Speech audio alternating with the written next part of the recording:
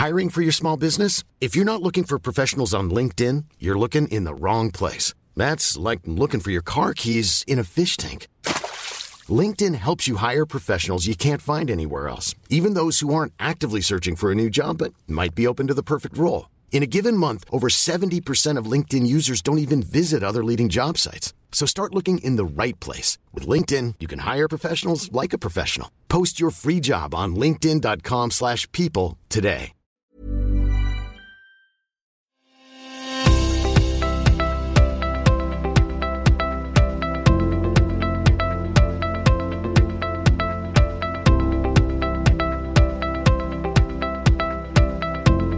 Hello and welcome to Policy Forum Pod, the podcast for those who want to dig a little deeper into the public policy challenges affecting the Asia and Pacific region. I'm Martin Pearce. And I'm Sharon Bessell. Recently, the world marked International Women's Day for 2018, and today we're looking at a global issue that is especially relevant to the movement for gender equality. That issue is violence against women. And we've heard so much about issues of violence against women and sexual harassment and a range of abuse in the media lately. But Martin, if you just search through the UN estimates of the size of the problem, you come across some absolutely shocking statistics. So the World Health Organization estimates that 1 in 3 women worldwide have experienced violence at the hands of an intimate partner, and that globally 38% of murders of women are committed by an intimate male partner. So really, really disturbing figures. Now, those are some pretty appalling numbers. But it turns out that underneath them is quite a complex story. For instance, what do we mean by violence? How do the figures change when we account for things like race, class, age and disability? And how sure can we be of our data, especially for an issue we know is likely to be severely underreported? That's right, Martin. There are some real complexities around trying to understand and to measure these really difficult issues. But helping us try to untangle some of this today is Sally Engle-Merry. Sally is Silver Professor of Anthropology at New York University and is also Faculty Director at the Center for Human Rights and Global Justice at the New York University School of Law. She's also spent quite a bit of time in Australia and she's visiting here at the moment. She's the author or editor of 16 books and a special journal issue looking at international law, human rights and gender violence, and also the author of a range of journal articles. She's a very impressive and a very interesting person who brings some really deep thought to these issues. Before we say hello and introduce Sally, a reminder that we would love to hear your thoughts on what we discuss on this podcast. You can find us on Twitter, where we are at Apps Policy Forum, or on Facebook, where we are Asia Pacific Policy Society. I'd also like to give a special thanks to the Australian National University's Gender Institute for helping make today's podcast possible. The Gender Institute is a cross-campus virtual institute at the ANU, and it provides a focus for existing activity on issues of gender and sexuality and a catalyst to develop and deepen them. You can find out more about the Gender Institute at their website, which is www.genderinstitute.anu.edu.au. You can also sign up to their newsletter there. I've got to say I'm a big fan of their newsletter. It's one of the few newsletters, Sharon, that when it comes in I don't instinctively reach for the little trash can button. It really is a great newsletter, and the Gender Institute does some amazing work across campus but also beyond the campus, bringing together networks of researchers and raising really fundamentally important issues. So if people aren't connected with them yet, I'd encourage them to do so. And as you say, have a look at that really interesting newsletter. And a fantastic range of public events too. Yes, absolutely, including a talk by Sally while she's here. So now let's hear what Sally has to say around some of these very, very difficult issues on tackling violence against women.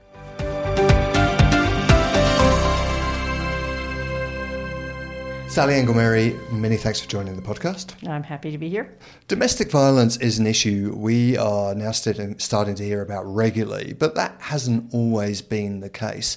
How have perceptions of violence against women changed in the last 50 years? Oh, the change has been enormous. I'd actually like to go back to the 19th century when there was virtually no attention paid to this problem at all. In fact, the idea in the late 19th, early 20th century is that insofar as there was abuse in families, it was the drunken brute phenomenon. So it was attributed mostly to drinking, and there was part of the temperance movement was about not having men beat their wives, but beyond that, there was very little discussion of the problem. It's just one sign of how unimportant it was considered. I did research in a small town in Hawaii on the history of domestic violence, and I came across a police report from 1950. And in that police report, they listed cases of domestic violence as family trouble under miscellaneous problems, along with lost dogs. So it was clearly denigrated as not a significant problem. That was 1950. The transformation really began in the 1970s with the women's movement, which began by arguing that violence against women of one woman was violence against all women. So they shifted it from the idea that this is a lifestyle problem of the poor to one that it was inherent in gender inequality. And this then mobilized the whole women's movement to begin to focus on this problem. And it's interesting that you can see this turn in taking violence against women seriously in many different countries happening more or less simultaneously. India began to have concerns about rape, custodial rape. Concerns about domestic violence emerged in China, and certainly in the US, Canada, Australia, all more or less in the late 70s, early 80s. It's not that the problem was new, but that what had happened is it was moving from the category of this is marriage, you have to put up with it, or even more fundamentally, this is a kind of discipline that husbands and fathers are entitled to exercise against women who in some ways misbehave. And that's a very old and established idea that is still not disappeared. So those changes really started to happen in the 70s. How have perceptions changed between then and now? Well, what's interesting is that, at least in my experience looking at the US, and I suspect in other parts of the world as well, it still happens a lot. It's not clear that it happens any less, but we don't actually know how frequent it is, which is another problem. But at least there's a sense that it's not a good thing. That what we've seen is a shift in the line between what constitutes discipline and what constitutes abuse and is a crime. And so things that used to be seen as appropriate discipline if a woman didn't take care of her children or she got dressed up and put some feathers in her hair, and then her husband would think she was looking for some kind of affair with somebody else. That notion that this was a behavior that was appropriately viewed as a need for discipline on the man's part has not changed. So the things that where violence seems to be acceptable is much less. And the sphere which is viewed as abuse is much larger. But there's still some of either side, and there are a lot of variations on the basis of class and urban-rural differences and education about how exactly this line between what's abuse and what's discipline is drawn. So, Sally, as part of the growing recognition of violence against women as a problem and recognition that it's perhaps more often abuse than discipline, despite that sort of blurred line that you talk about, we've also seen a recognition of the fact that we really don't know how widespread this problem is. And we've seen a proliferation of efforts, both within countries and globally, to try to measure violence against women.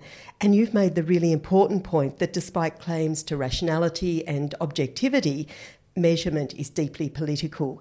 Can you tell us a little bit about what it is that gets measured today and what it is that doesn't get measured? Oh, yes. Well, this is an issue that I care very deeply about.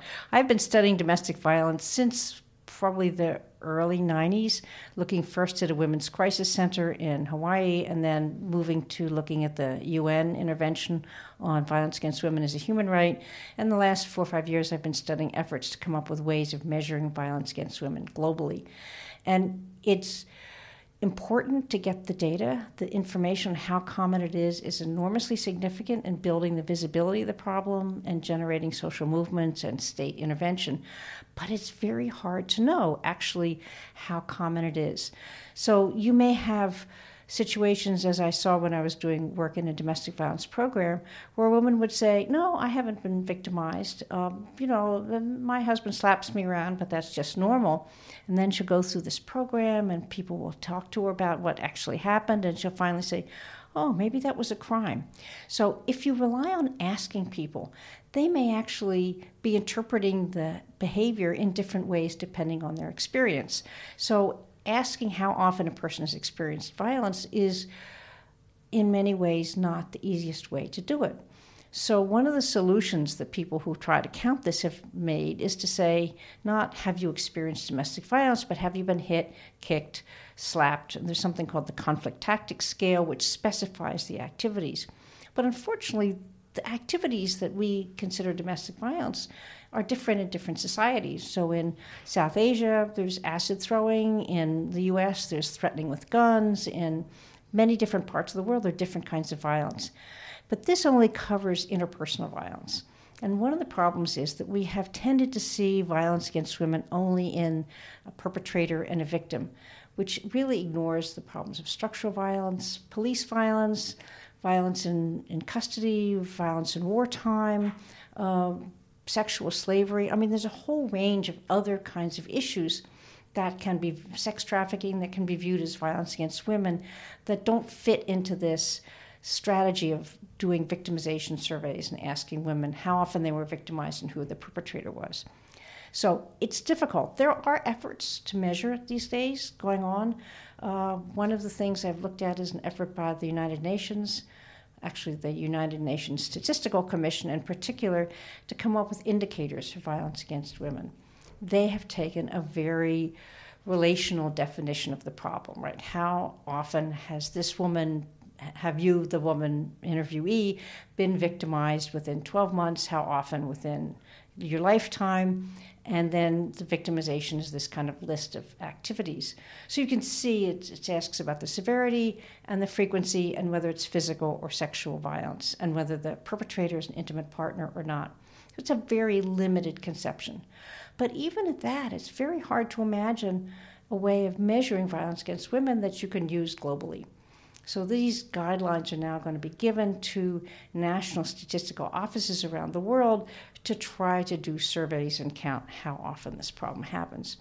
Last week, I was at a meeting of the UN Statistical Commission in New York, and there was a report on the extent to which there has been successful efforts to count how many cases of violence against women there are. And the UN Statistical Commission representative said there are now about 130 countries where there's some data, and there have been interviews with about 4 million women. Now, that may sound like a lot, but when you see that there are, 5 billion, 6 billion people in the world, this is a drop in the bucket. And so in order to really know this, it costs a great deal of money. You end up having to do victimization surveys, and the effort to do a good survey is actually a very expensive, difficult thing to do. And one of the things that happens is there's a lot of contestation about how these surveys get done. And there's a risk, in fact, of doing a survey poorly. And the risk is that you may get a low statistic. So let's say you do a survey of a society where women live in family groups, and the surveyor comes and says, I'm doing a survey on violence against women. Can I talk to a woman of the household? And maybe this can be done in private or maybe not. And so the woman is then being interviewed, and is she going to say anything? Is she going to talk about how she's been victimized by when there may be people around and they know she's talking to the interviewers? The answer is no. So you'll get very low rates of disclosure. So there was a survey, I was told, in Indonesia that reported that only 3% of women had experienced violence. This seems extraordinarily low. I mean, there are variations among countries, but this is sort of what happens if the survey is not done well and the questions aren't asked well. And so the problem is not just gathering information, but gathering it well and sensitively and attentive to the whole conditions of the interview. So one of the things that we have seen in recent years is an increasing desire to have globally comparable surveys. Do you think that's a worthwhile objective, or do you think that's actually problematic and we should be moving much more to national or even to local contexts in terms of understanding rather than having this drive for global comparability? This is such an important and murky problem. The value of a local survey is that the local survey can recognize what are the real conditions and nature of violence and how do you frame the question in order to get responses. When I looked at the beginnings of the violence against women movement in several different countries, it's interesting that each organization began by conducting its survey. You have to show how common this problem is. And so they would do a survey of the community, whether Fiji, Hawaii, various towns in India. I mean, this was a common strategy. So once that process happens, then the question is, can we get national data? And there have been a number of national level surveys, but they're typically done in wealthier countries. North America, Australia, actually one of the more interesting ones, Latin America. But there are many countries of the world where there's no research at all, there's no data at all, parts of Asia, sub-Saharan Africa, where countries just don't have the resources to do this. So what happens is those studies then become the model for doing this research in other countries. But it may be that the categories are wrong or the approach is wrong. So as we move towards the global measurement, in order to compare, there's a tendency to build on the existing research, which tends to be mostly global north, wealthier countries, and so less appropriate to really understanding countries that have less data, less capacity to collect data. So my personal choice would be to opt for the local or national surveys rather than pushing towards the global. And yet there is a power in global data that allows you to rank countries. And this is a strategy that's being used for all sorts of issues, from freedom of the press to Human Development Index to, GDP per capita and so on. So it turns out to be kind of a powerful technology to put pressure on countries. We all know about ranking universities as well, which is another powerful technology. So there's sort of trade-offs, but the worry is that these global data collection processes miss so much that they are not as reliable as the local ones. So this is an either or, I'm sorry to say, not a clear answer, but it's a great question. The Sustainable Development Goals seek to eliminate all forms of violence against women and girls.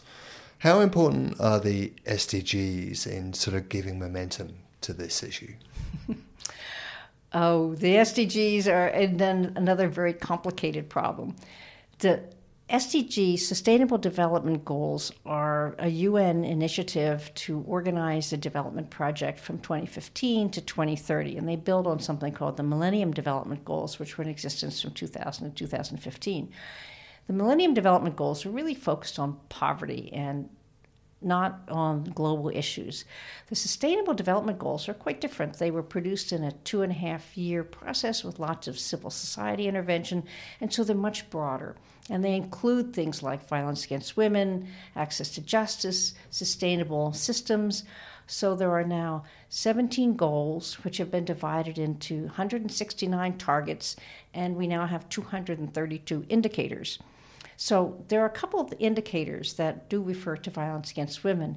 And interestingly, the language of these indicators is very similar to these indicators that the Statistical Commission developed that I just talked about. So these indicators have all the limitations of the way violence against women is conceptualized. Nevertheless, they suggest an effort to do some counting. And again, the counting is necessary to gather attention to the problem. But there's another whole difficulty in the Sustainable Development Goals, which is that as the goals have been translated into indicators, in other words, things that get measured, many of the new, more kind of expansive, creative ideas actually turn out to be not yet measurable and not readily measurable. So the Interagency Expert Group SDGs, which is responsible, I could give you the acronym, there are too many, which is responsible for developing the indicators, has divided them all into tiers. There's tier 1, which is a usable one. There's tier 2, which has a developed methodology but no data. And there's tier 3, which has neither methodology nor data. Now, out of the 232 indicators, only 93 are tier 1. So many of the others, these lovely new big broad ideas, are as yet unmeasurable or lacking data. And the violence against women indicators fall into tier 2 or 3. So even though it looks like we're going to finally include these in the Sustainable Development Goals, there's not enough data yet, not enough figuring out how to go about doing these measurements. So the SDGs have a great deal of promise, but there's a great deal of work. And I have just went to the Statistical Commission meeting discussing these SDGs, and the common drumbeat comment was, we need more capacity building, we need more training, we need more help in order to make this happen by all but the wealthiest countries. And of course, the idea is that each country is going to gather data on these indicators, and then somehow it's all going to be put together into one common system. But how exactly do you coordinate all these different forms of data collection? There's going to have to be training. There was concern about data flows and so on.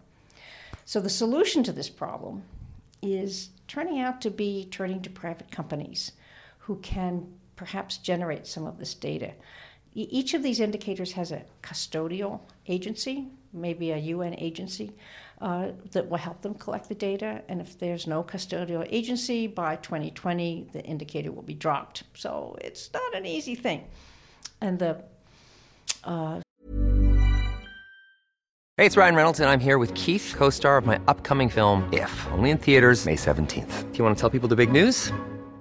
All right, I'll do it. Sign up now and you'll get unlimited for $15 a month and 6 months of Paramount Plus Essential Plan on us. MintMobile.com/switch. Upfront payment of $45 equivalent to $15 per month. Unlimited over 40 gigabytes per month. Face lower speeds. Videos at 480p. Active Mint customers by 531.24 get 6 months of Paramount Plus Essential Plan. Auto renews after 6 months. Offer ends May 31st, 2024. Separate Paramount Plus registration required. Terms and conditions apply if rated PG.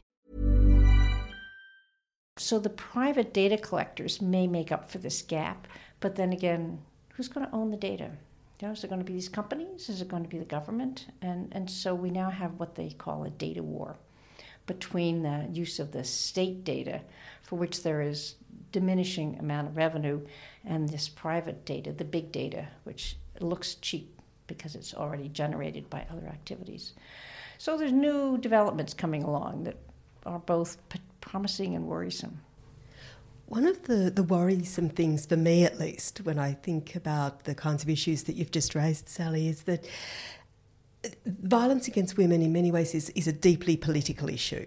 And it came on to the global agenda because it was a deeply political issue, and that's the way it was framed by feminists at the time, from the 1970s onwards.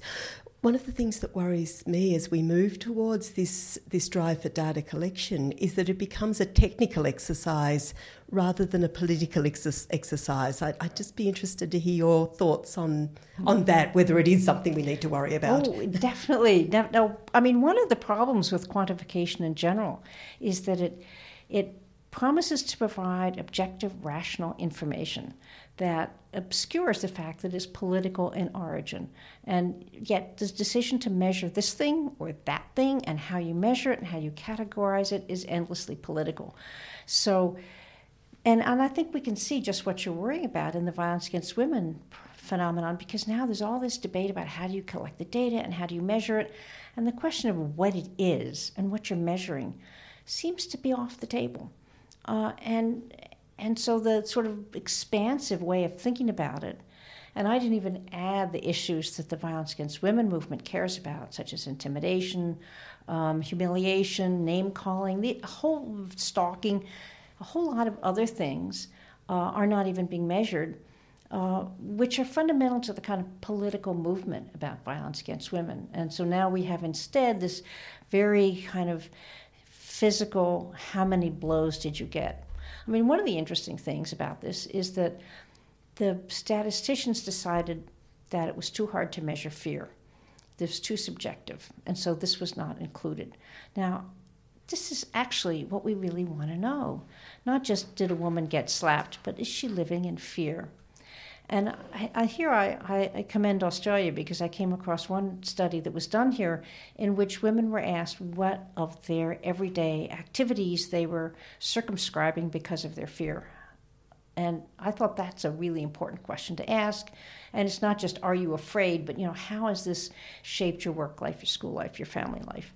But that would be great to have as a global question. I'm not sure anybody has raised it as a possibility. again, it has to be done sensitively. It's expensive. If you are relying on people who are coming in with no training at all to do the interviews, it might be hard to do. The global discourse around both measuring and addressing violence against women tends to conflate women and girls. And we hear, as in the SDGs, about eliminating violence against women and girls. Yeah. And given the complex nature of violence and the ways in which it's embedded in power relations, I wonder whether we need to think more carefully about how age comes into play. So I'd be interested to hear your thoughts about this conflation of women and girls. It's totally undiscussed. I mean, it's one of the many things that I find just doesn't show up in UN conferences. Another one being the problem of translation. Actually, the SDGs say women over 15. The indicators are women, maybe they're a little older. It seems to me, just theoretically, these are quite different problems. The problem with measurements is you have to do lumping and splitting. And the lumping is essential because you can't possibly ask everything, and so this lumping is inherent in the problem, in the process. And as you say, the lumping can be very difficult and miss a lot of variations that you want. There are actually lots and lots of kinds of lumping different kinds of things together, which are problematic. Is the situation the same for a woman who's 45 as a woman who's 18? Probably not, and they would both be described as adults. So the solution is you disaggregate.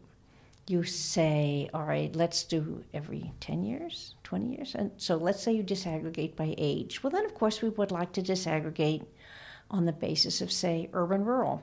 And then you might want to do it on the basis of certain race and ethnicity, sexuality, disability, and pretty soon you have a very complicated set of variables and some small pockets of small n's, right? Not enough cases to really generalize, and then you have to have more surveys, or you have to disproportionately survey certain small populations, and it ends up not being doable. And there we see the politics again. Which variables do you want to focus on? I've just read a paper on the extent of disaggregation in the SDGs. Now it says officially these variables these indicators should all be disaggregated by age, sex. By the way, social class is an important issue, but nowhere does it ever even get mentioned because it's so hard to measure. So the SDGs are to be disaggregated by age, sex, urban, rural, disability, a few other variables. But the study looked in detail at the indicators, and not one of them specifically mentions disaggregation by race and ethnicity. Only a few talk about disability and age, and a few talk about gender.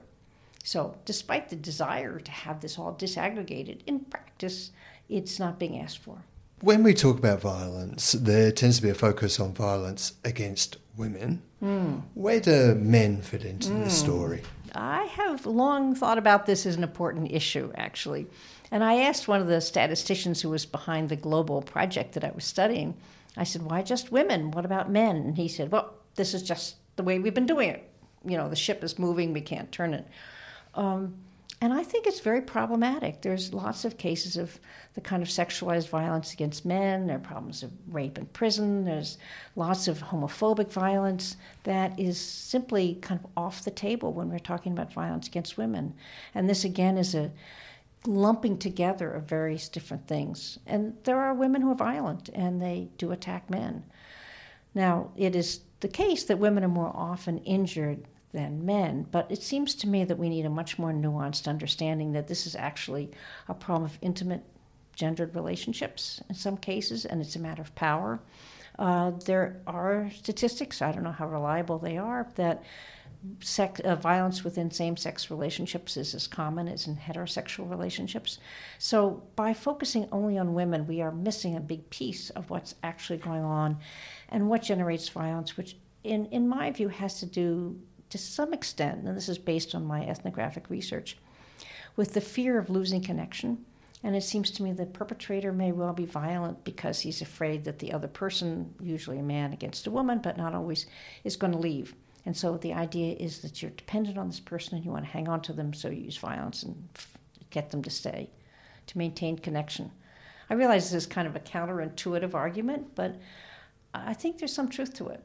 But there's no simple explanation. You know, there are many different kinds of violence and reasons and motivations, and we need to keep it complicated. But we also need to include men. Sally, about 10 years ago now, almost unbelievably, you published Human Rights and Gender Violence, Translating International Law into Local Justice. And I must say that's one of the most powerful and influential books that I've read. So I would encourage everyone listening to the podcast to get hold of that book. In that book, you challenged the way global-local divides are simplistically represented as the opposition between rights and culture, and you really problematise culture and I think enlightened our thinking about culture. 10 years on, how do you see the culture versus rights debate playing out in relation to violence against women? Have we become any more sophisticated than we were 10 years ago? I ask hopefully. And I answer, with a sinking sensation. I don't think so, actually. I mean, so many of the issues that are of concern about violence against women, and even human rights in general, seem to focus on the idea of culture as oppressive. And culture equals tradition, and its tradition is oppressing people, and therefore we need to change tradition. Instead of looking at economic relations, power relations, the advent of neoliberalism, I mean, there are enormous numbers of changes happening in communities around the world that are not just about culture oppressing people. And of course, then there's still the idea that culture's out there, not here. And so culture continues to be a good excuse for other people behaving in ways that, one doesn't think is a good thing. There may be progress. I don't want to say no, but on the other hand, it's a kind of an othering strategy. These are people whose lives are dominated by culture, unlike mine. So I think this is not at all the way anthropologists think about culture. And there has been really a strong move towards seeing it as open and flexible and porous, and not in some ways as controlling people's subjectivity and who they think they are and what's worth doing. On the other hand, as always, amenable to various kinds of transformations and external influence. So, I mean, that idea certainly is pervasive in my field and perhaps more so in a lot of other fields, but we're working on it. Not there yet. Do you see useful discussions, for example, in the SDG forums around the role of culture as a force for positive change being embraced, or is culture really just marginalised from those large global discussions around how we move forward in terms of a global social policy agenda, or how we measure these complex issues in a way that's globally comparable? It's become very technical. So the SDG issues are all about, does this very indicator measure that, and where are we going to get the data, and the whole question about what it is you're measuring and why and where these categories came from seems to be off the table. Most of the discussion is about capacity and getting more data. So the very social, cultural, political issues that I think are really central to this whole project don't seem to be discussed. It's now moved into the technical, and if only we could get the technical straight, then we'd be fine. So, and there's no discussion of culture at all that I have heard. I've argued that there's something called an indicator culture. I recently finished a book called The Seductions of Quantification, where I argue that actually we're endlessly preoccupied with measuring things and thinking that numbers are going to be objective and rational. We can know what's happening this way. And certainly the SDGs fit into this model in which we're increasingly using these kinds of numbers as the basis for governance. And again, it's complicated. The numbers are important for accountability, for making governments responsible for what they're doing. On the other hand, the numbers themselves are generated by political concerns and issues and things that are difficult, that governments don't want to handle, don't get measured, and things that governments care about do get measured. So, the linkage between quantification and governance is a really important one to look at. Finally, Sally, in recent months we've seen the rise of the Me Too movement, which has drawn attention to the topic of sexual assaults against women. Does this movement indicate a growing awareness and willingness around the world to tackle gender-based violence? Are you optimistic that we'll see much change in the decades ahead? Do I have to be honest?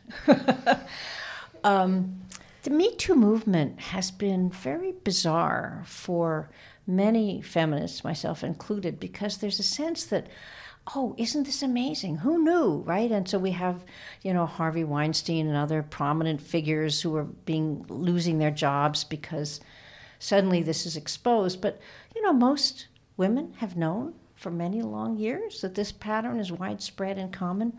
So what we have now is a shift to visibility of this. And yet there are some people, including people who are presidents of countries, who engage in this behavior and nothing happens to them. And so I worry that this won't last, that those who are surprised will then think maybe the problem has gone away as they used to think it was. And those who know it's been with us forever and will continue to be with us forever are just going to go along and thinking it's forever. So I wish I could be more optimistic. I mean, it is true that making a problem visible does make a difference. As is the problem of violence against women, it became visible. So now sexual harassment is visible, although I think it's always been visible to victims. They know it happens all the time. And, I sit around and talk to my fellow academics about their experiences as graduate students, and this is a very common experience and in workplaces. So, and the more people talk about it, the more clear it is that this is just everywhere. So making that change is going to be difficult. It's just a step. I hope it does last. I hope I'm not too pessimistic about it. There are some shifts in definitions of masculinity and the kind of privilege that it entails, but we have a long way to go. Sally, it's been a great pleasure to have the opportunity to talk to you today. And I think that fundamental message that I take from what you're saying about the importance of politics, the importance of recognising power and unpacking power is such a powerful message, but such an important message. So, Sally, thank you so much for spending some time with us. Oh, you're very welcome, and I really appreciate you picked up my core concern. That's great. Thanks, Sally.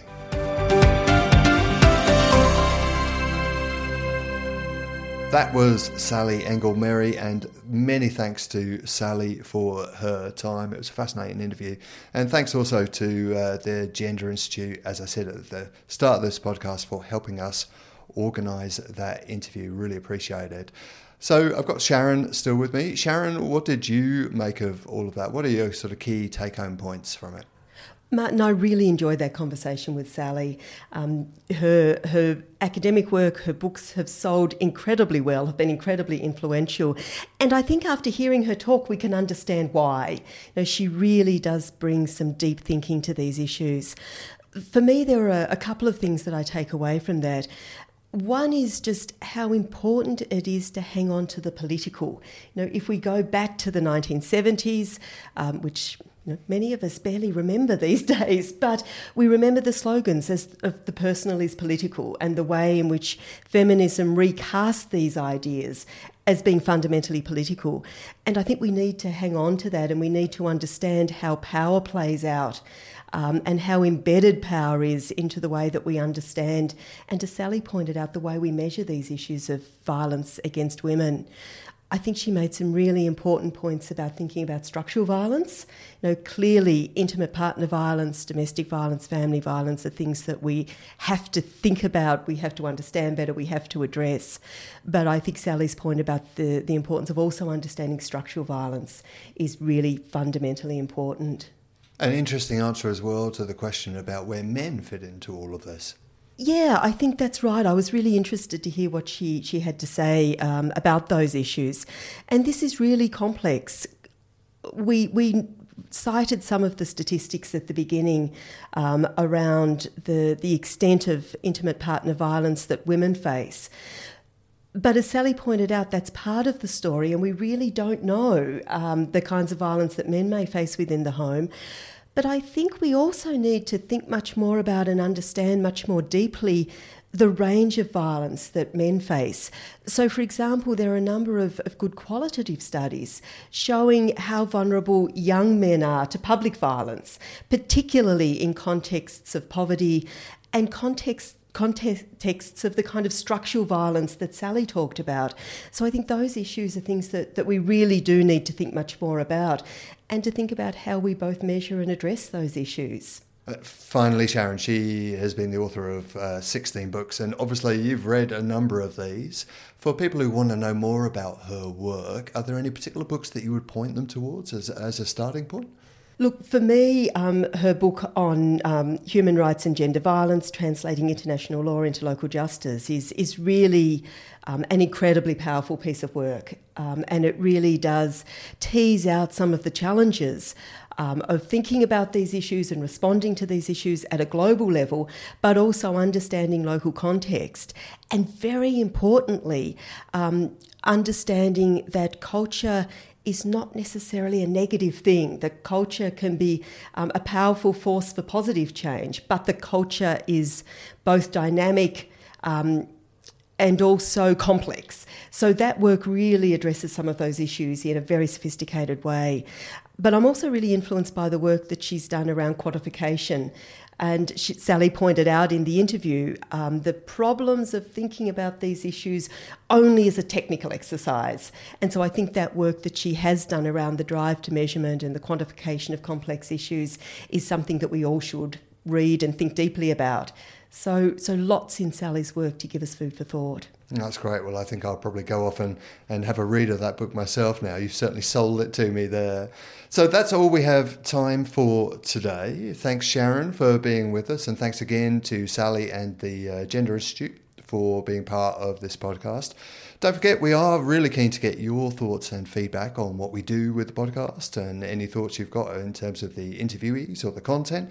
You can get in contact with us on Twitter, where we are at Apps Policy Forum. You can find us on Facebook, where we are Asia Pacific Policy Society. And you can keep up to date with all of the latest on public policy challenges facing the Asia Pacific region at our website, which is policyforum.net. We'll be back again soon with another podcast. But until then, cheerio.